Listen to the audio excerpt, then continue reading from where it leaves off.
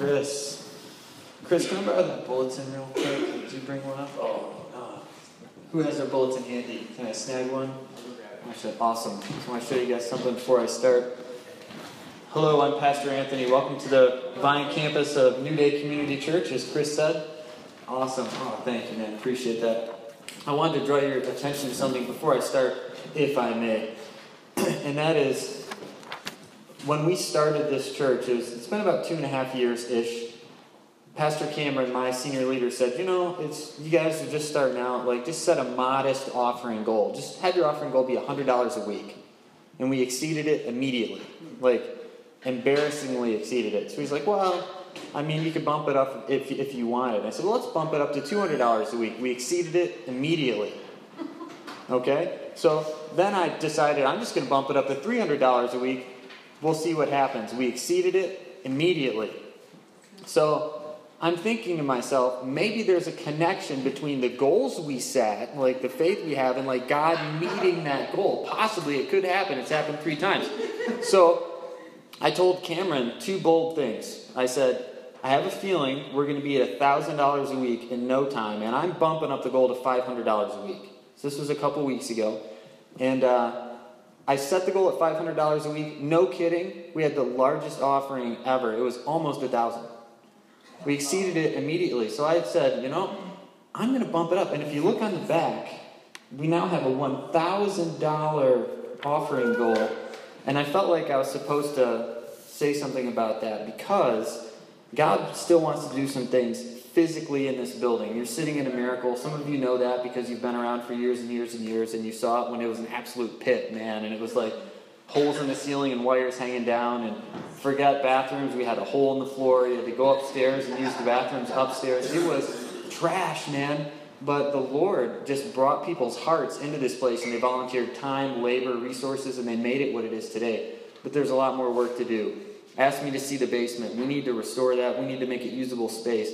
We need children's areas. We need classrooms. We need stuff to be done. We need the floor finished in the kitchen.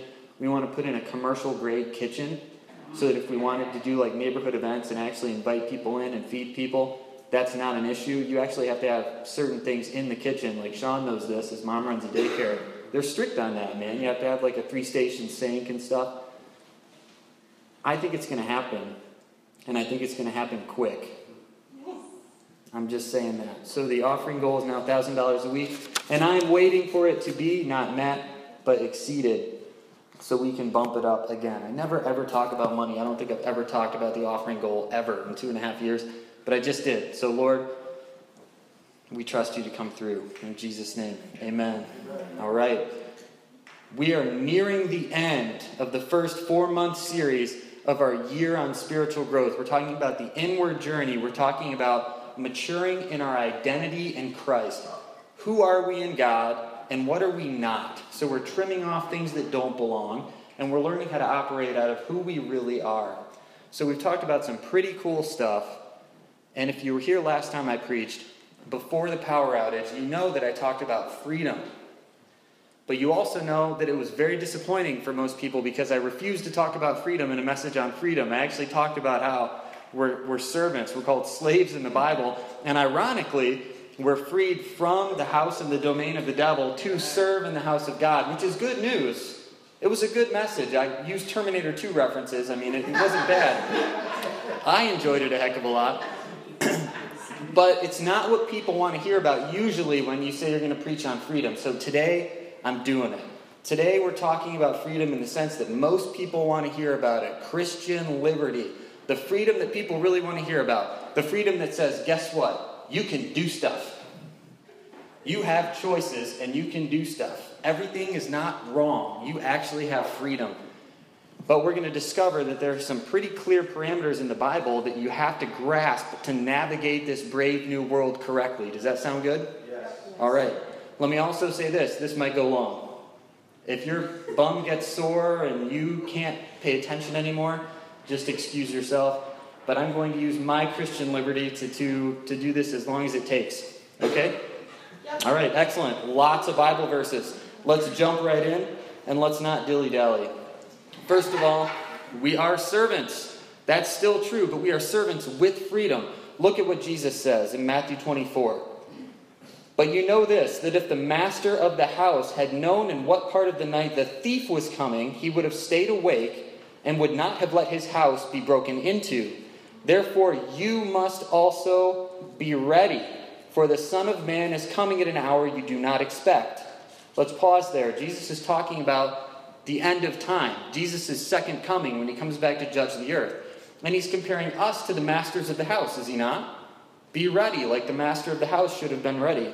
Then he says this, who then is the faithful and wise servant whom his master has set over his household to give them their food at the proper time? Blessed is that servant whom his master will find so doing. He will set him over all of his possessions. So here we see an interesting dynamic where Jesus is saying, yes, you're still servants, but you're going to be servants with authority. You're going to be servants set over my whole house. Some of you are going to be servants in charge of other servants. I don't know what else to call this, but freedom.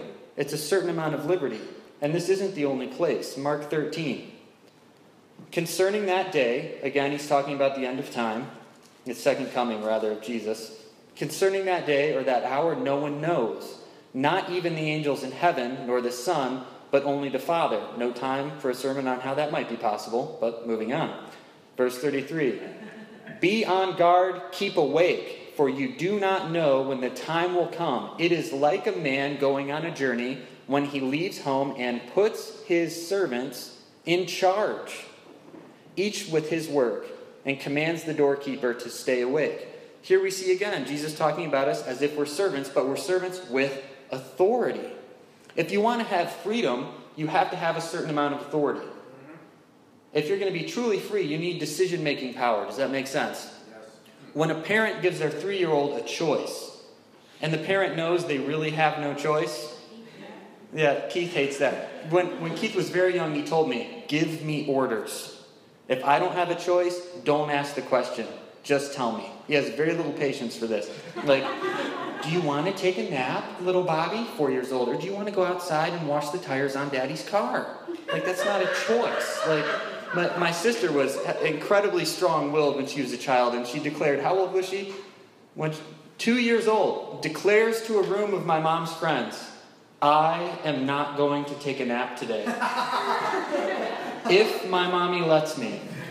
So that's real decision-making power. She made the choice, but she did not have the authority to implement that decision. Does that make sense? Not real freedom. Here's an interesting thought. You are servants with real freedom. You have real individual freedom. I believe that. You have the authority to implement your decisions. God is not playing a game with you. When he says he leaves his servants in charge of the house, he's leaving them in charge. Do what you will. You have the freedom and the authority to decide. And you have resources you can freely use. It doesn't end at watch my stuff. Jesus goes a little bit farther and says, use my stuff. Check out these verses. Matthew 25. It will be like a man going on a journey who called his servants and entrusted his wealth to them. The NIV translates it like this. To one he gave 5 bags of gold, to another 2, and to another 1 bag. And it says he gave it to them each according to his ability. In telling this story, Luke adds that the master says, engage in business until I come. Whoa. You're in charge of the house. Some of you are in charge of other servants. You have the authority to implement the decisions you're going to make. Here's all of my money. Daniel, I know you can handle about 5 bags. All of us are pretty much 1 bagger. So you better just take, Daniel, you can just take all the gold. You take care of the gold. Engage in business until I come back. That's almost an intimidating amount of freedom and authority, is it not? It is.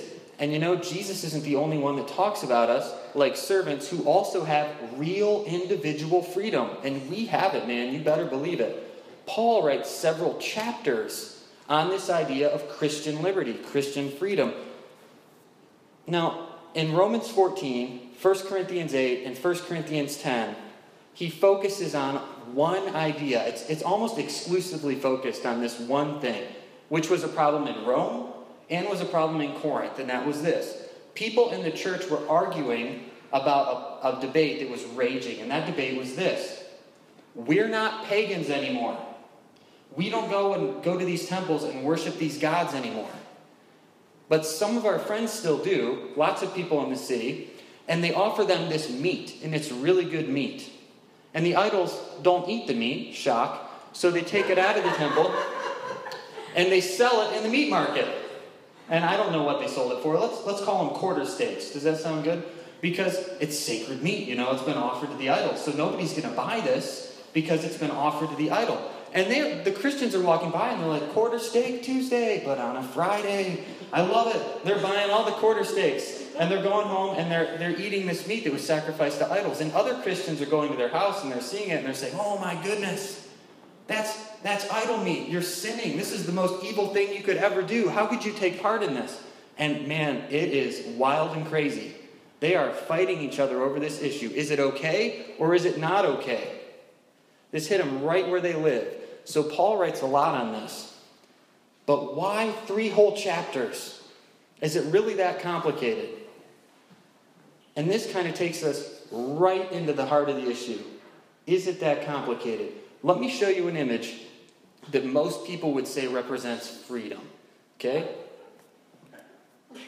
The freedom of the open road. My mom even finished the sign. Now, I'm going to make an argument that this does not represent freedom at all. This represents, if we wanted to get all biblical and take the analogy there, which I do, this represents the law. Look at all the direction in this picture. We have one lane that can't pass. We have another lane that can pass. We have little white lines that mark off where you can't drive. We have gravel, which will change the sound and hopefully alert you to get back on the road, which is the only place you're supposed to drive. We have a fence, which marks off the state property of the road from the private property over there. We have even glowy things in the middle of the road to keep you in your lane in the middle of the night. There's a lot of direction here, is there not? And you might feel good on the road with nobody else, in that nice Corvette that we used a couple sermons ago. Oh man, they are awesome, I gotta tell you. If the Lord blessed me with one, I would probably sell it and enjoy the money, though. I'd give it to my mom. Of course I would. That's what I meant to say. But you'd feel good. But I don't think this is what Christian freedom feels like. This is not what they felt like in Rome and Corinth when they're arguing about the idol meat. It didn't feel like a nice, easy drive on a nice paved road. It felt like this. This is what it feels like to live in Christian freedom. And you know what? That's okay. It's appropriate that it feels like bushwhacking through a jungle. You're not under law, you're under grace. The Jews really liked the law, and the law did something that was super convenient. It said, do this, don't do this. Do this at this time, and don't do this at this time. It was a list of rules. And we might talk a good game about how we don't want to live according to the law, and we don't want all these parameters, and we don't want to be confined. But when we're faced with a jungle, suddenly we want the road. Yeah. Almost every time. God does not give us the road. You know what he does? He gives us the tools we'll need to get through the jungle. He's like, yeah, life's rough. Those vines are thick. Here's a machete and a compass and a map. And you know what else he does? He makes you the type of person that's comfortable there. The women are going crazy. It's not even a picture of Harrison Ford. It's a painting, for crying out loud. This is God's answer to a life that doesn't have easy answers. Yes, it's a jungle. No, it's not a road. Don't go back to that. You're in freedom now. You're going to need these tools, and you're going to need to change. Does that make sense? This is why Paul spends 3 chapters, and in fact much more, discussing how we use our freedom. Because we're not in Kansas anymore. We're in the jungle. The jungle of real life with real choices, with multiple people having different convictions, trying to decide how best to live this thing we call the Christian life. I'm going to tell you, you can push back, you can argue, and I hope this raises some questions, that Paul is intending not to tell people, hey, there's gray areas out there. We just need to respect these gray areas. I think Paul is trying to say, you know what? We're going to eliminate these seeming gray areas. I'm going to give you some parameters. We're going to show you how to use this compass and this map and this machete, and I'm going to show you that they only seem like gray areas. You know how pixels work, right? So if you see a screen and it looks gray, if you zoom in close enough, there's some black pixels and some white pixels. I think Paul's saying, we're going to zoom in, and we're going to pick out the black, and we're going to pick out the white, and we're going to discover that this isn't as gray as you thought. I think Paul's doing this intentionally. Now we're going to go through some black areas and some white areas, because he lays them out. You guys ready? Am I going too fast, or is this good? Is it a good pace? If I can keep it up without breathing, then we're all right. It's this issue I have, for crying out loud. If I ever speak to like a larger audience, I'm going to be like, God, he's good when he's awake. When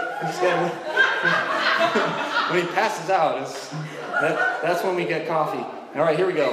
Pay attention. Come back. All right. Black area number 1. Worshiping at the pagan temple. Some of these Christians were going to get the quarter steaks at the temple. And they were enjoying the steaks during the pagan ceremony because they're thinking to themselves, hey, there's no idols anyway. Who cares? We know the truth. There's only Jesus. Paul says this is a no-no, and he says it clearly. 1 Corinthians 10, 19 to 22. What do I imply then? That the food offered to idols is anything, or that an idol is anything? No. I imply that what pagans sacrifice, they offer to demons and not to God. I do not want you to be participants with demons. You cannot drink the cup of the Lord and the cup of demons. The cup of the Lord there is their communion cup. That was their worshipful meal. You can't drink the cup of the Lord and the cup of demons. You cannot partake of the table of the Lord and the table of demons. Shall we provoke the Lord to jealousy? Are we stronger than he? I've highlighted some words. Look at these. You cannot. Where is the maybe? There's no maybe. He's saying, this is a black area. I want to help you guys out. I'm trying to help you in this debate. Don't go there. And here are the reasons why you cannot do that. Okay? So some of the people that felt like that was okay, they got to step back and say, all right, you're right. That's a black area. We're going to change. Here's a white area. The white area, strangely enough, is eating the cheap meat offered to idols. Now you might say, wait a minute, what you just said not to do it? No, he said not to do it at the pagan temple. But listen to this. Eat whatever is sold in the meat market without raising any question on the ground of conscience. For the earth is the Lord's and the fullness thereof. If one of the unbelievers invites you to dinner and you are disposed to go, eat whatever is set before you, without raising any question on the ground of conscience. That's 1 Corinthians 10, 25 to 27. A couple things here. Look at this. He says, eat without raising any questions. He even says, if you want to go to dinner, this was big, with unbelievers. Whatever they give you, don't worry about it. Just eat it. Don't ask questions. Because the earth is the Lord's and everything in it. One of my favorite commentators on the Blue Letter Bible app, David Guzik, he says it like this. He says, the cow belonged to God on the hoof, and it belongs to God on the barbecue. And I say amen. That's right. You got it, Dave. Preach.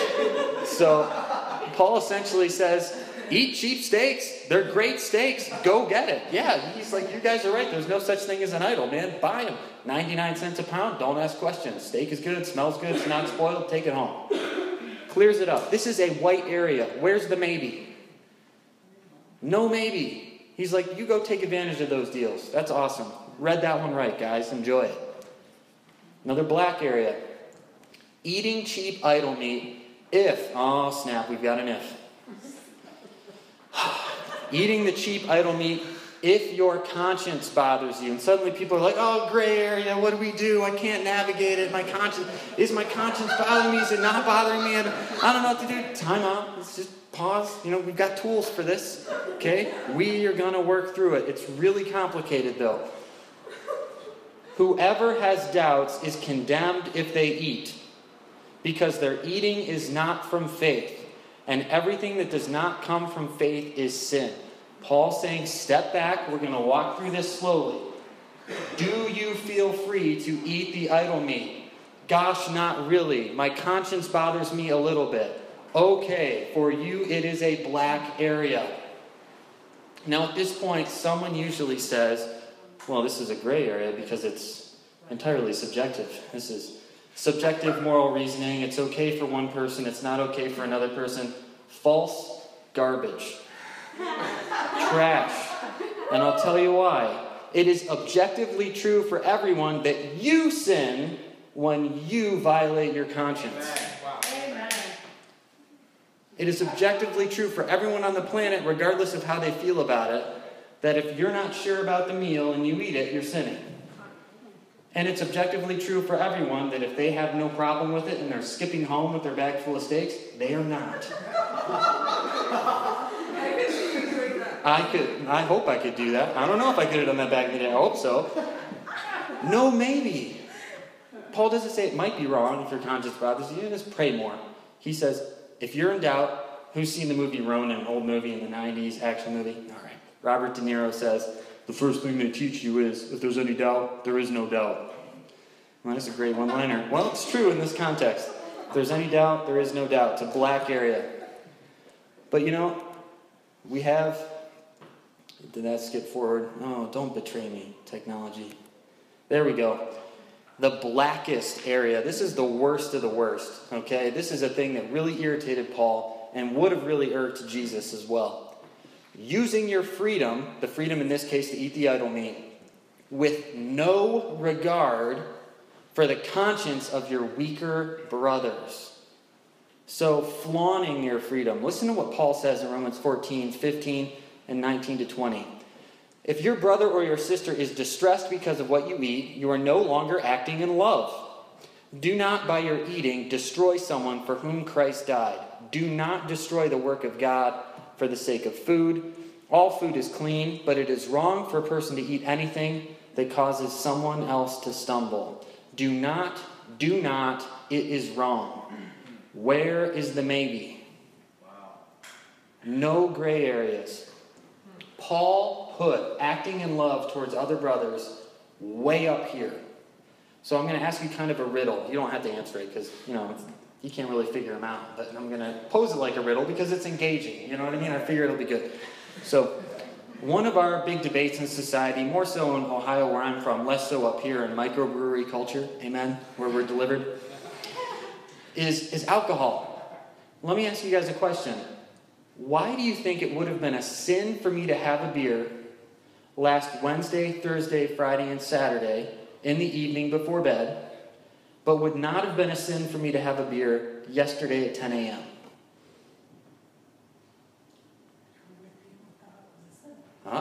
I wasn't just with people that thought it was a sin. Our power was out. We were staying in the home of a family, who had strong feelings about alcohol. The people who had the home, if I pushed it, they probably would have said, go ahead. But their conviction was, we don't think it helps social interactions, even between Christians. They told me, we have a thing about that. And so, if I was to go ahead and say, well, I'm going to bring a beer in your house because I can, suddenly my priority is not love and honoring these people who are my hosts. That's sin, guys. That is not a gray area. And we went out to dinner and went to Hopcat and I had a cider. Not sin. I bring a 20-ounce cider into their house. Sin. Not a maybe, not a gray area. Do we see how that works? Okay. Paul hated people. He didn't hate people. Rewind, delete, click, click, click. He hated it when people use their freedom to damage others. All right? But there's a whitest area as well. The whitest area is a humility that will be willing to forgo certain freedoms in the name of love. In the name of love. That's right. Romans 14, 3 and 21. The one who eats everything, this is important. The one who eats everything must not treat with contempt the one who does not. And the one who does not eat everything must not judge the one who does, for God has accepted them. It is better not to eat meat or drink wine or do anything else that will cause your brother to stumble or cause your brother to fall. This is huge. Paul is saying if it's a big enough deal to you that you're wondering if it's worth doing it and offending people, your heart is out of line. The very core of your operating system is wonky. fix it. Because if you're living life in the love of Jesus, you're willing to let anything go to have peace with your brothers and to build them up rather than risk tearing them down. The last horror movie I ever watched was The Ring. It was like back in like 2004 or something ridiculous. I love that movie. I just given my life back to the Lord. I wasn't done with horror movies. I am now, and I don't even want to see that one again. I saw a clip from it recently and like turned my stomach. But back in the day, that was where I was at. And that was like the least of my problems from what I was coming out of. I'm like, I love this. I'm not smoking weed and getting drunk all the time. Like, let's watch this movie. So I was with a bunch of friends at a lake house, and I thought, this will be really awesome, like creepy night, lake house, let's watch The Ring. Guys, I was with people that had really tender hearts, that had been a Christian a long time, and watching them watch it bothered me. And this verse came into my mind. Better not to watch The Ring ever for the rest of your life than to cause your brother to stumble. And I had to apologize to some people. Does that make sense? No maybe, black area. I lacked the wisdom to see it. They forgave me, said no worries. Then a guy suggested we watch a comedy, which turned out to be way worse, and the tension was off me. But, is your heart willing to give that stuff up? Because Paul's saying, if you're right, it will be.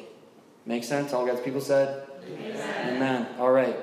You have real individual freedom. But you are not free to consider yourselves mere individuals. Amen. Wow. Look at this from Romans and Corinthians. Romans 14:7, Paul says, none of us lives for ourselves alone, and none of us dies for ourselves alone. 1 Corinthians 10:24, no one should seek their own good, but seek the good of others. We are part of a body. Paul's saying, just have this guiding principle. Look out for them instead of looking out for number one. Nothing you do is truly an individual choice if you're part of the body. Does that make sense? But what about that guy? You all know who I'm talking about. You've met him. Mr. McFreedom Stealer. Now,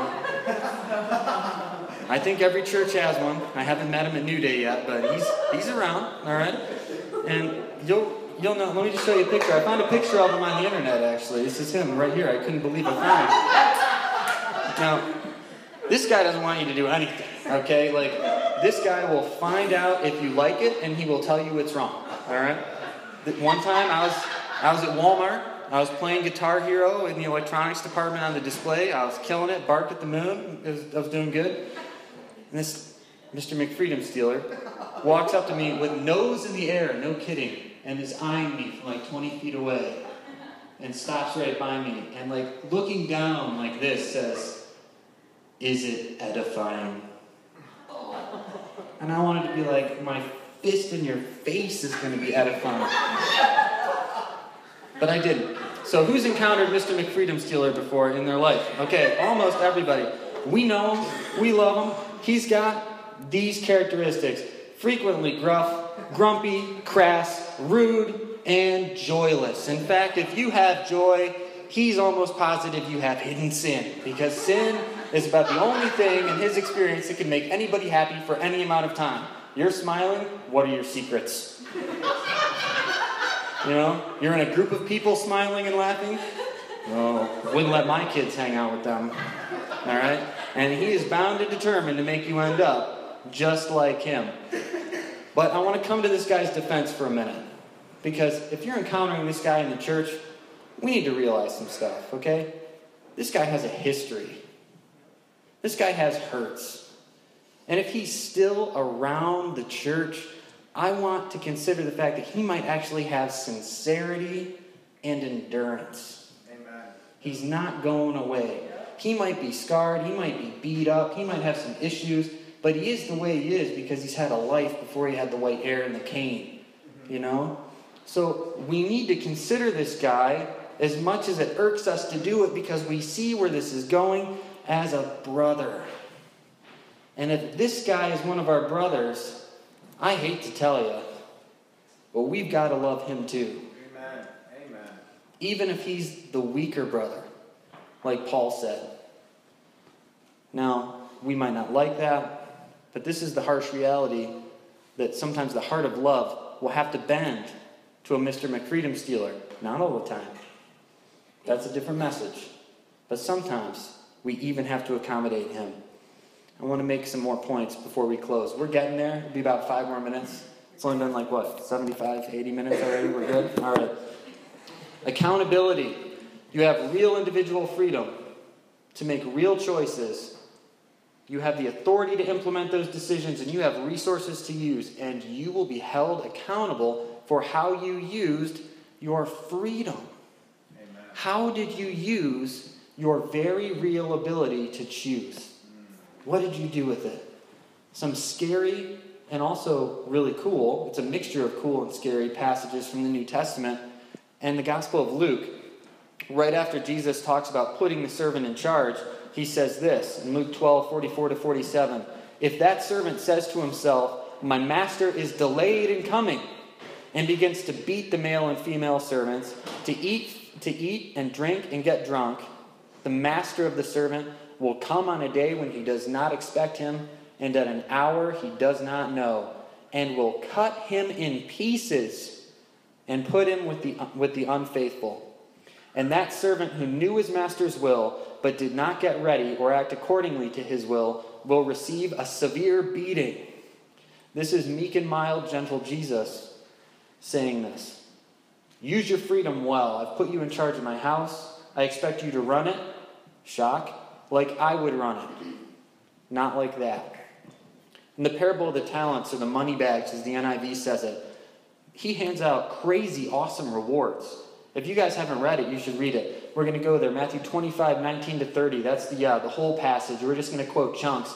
But listen to this. After a long time, the master of those servants returned and settled accounts with them. The man who had received 5 bags of gold brought the other 5. This guy made 5 more bags of gold. That is an incredible return. He says, Master, you entrusted me with 5 bags of gold. See, I've gained 5 more. His master replied, well done, good and faithful servant. You've been faithful with a few things. Calls 5 bags of gold a few things. Now that tells you about the master and his resources.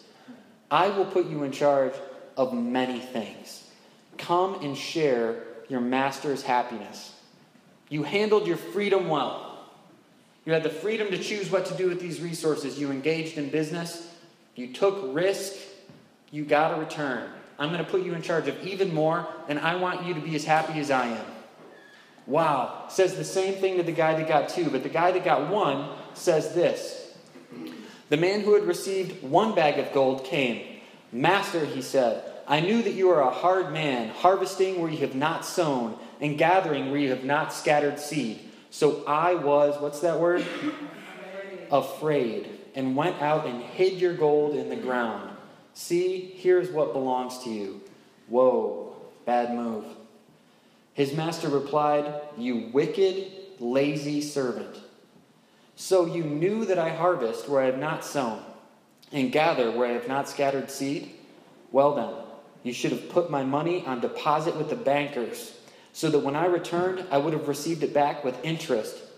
Throw that worthless servant outside, into the darkness, where there will be weeping and gnashing of teeth. There is reward for using our freedom well, and there are repercussions, sometimes severe, for using it poorly. Amen. Poorly. And you might say, well, this passage isn't about freedom. It's about the money. It's about the talents. It's about their abilities. But you have the freedom to decide what to do. This guy was free to bury it. Is this horrifying? Think about what that means. Good grief.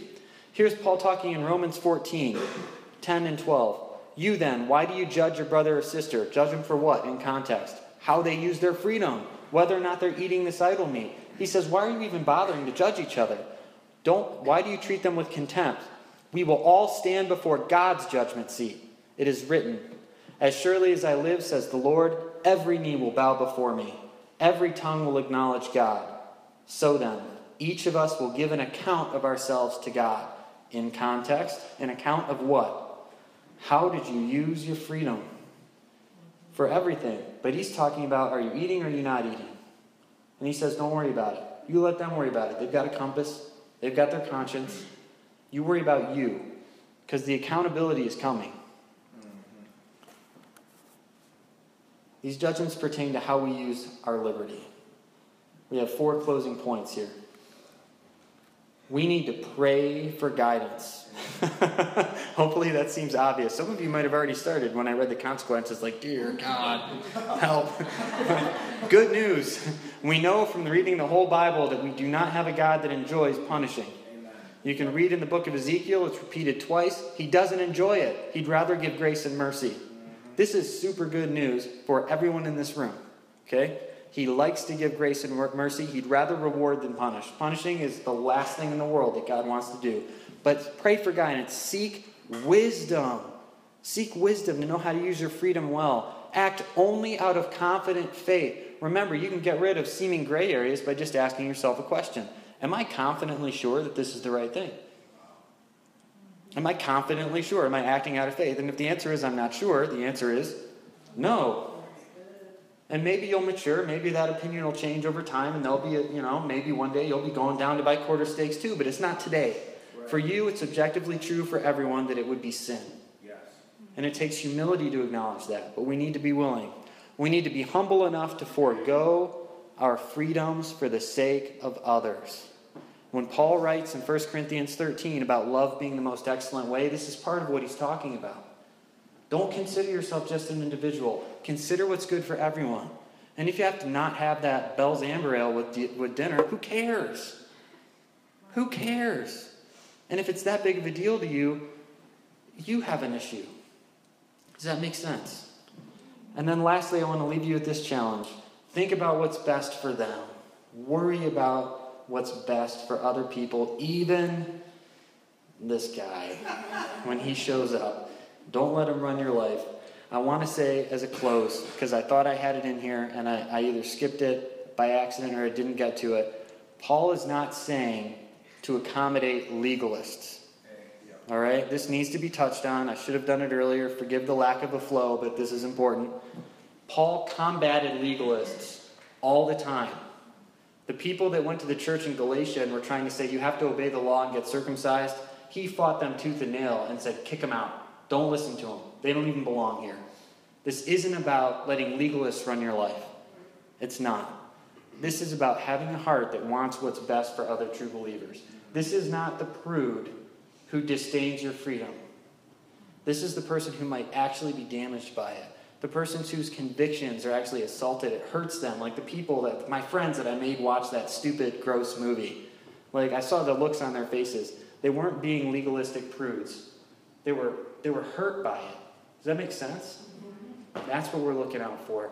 And this guy doesn't act like he can be hurt. But even he can be hurt. Sound good? Let's pray to close.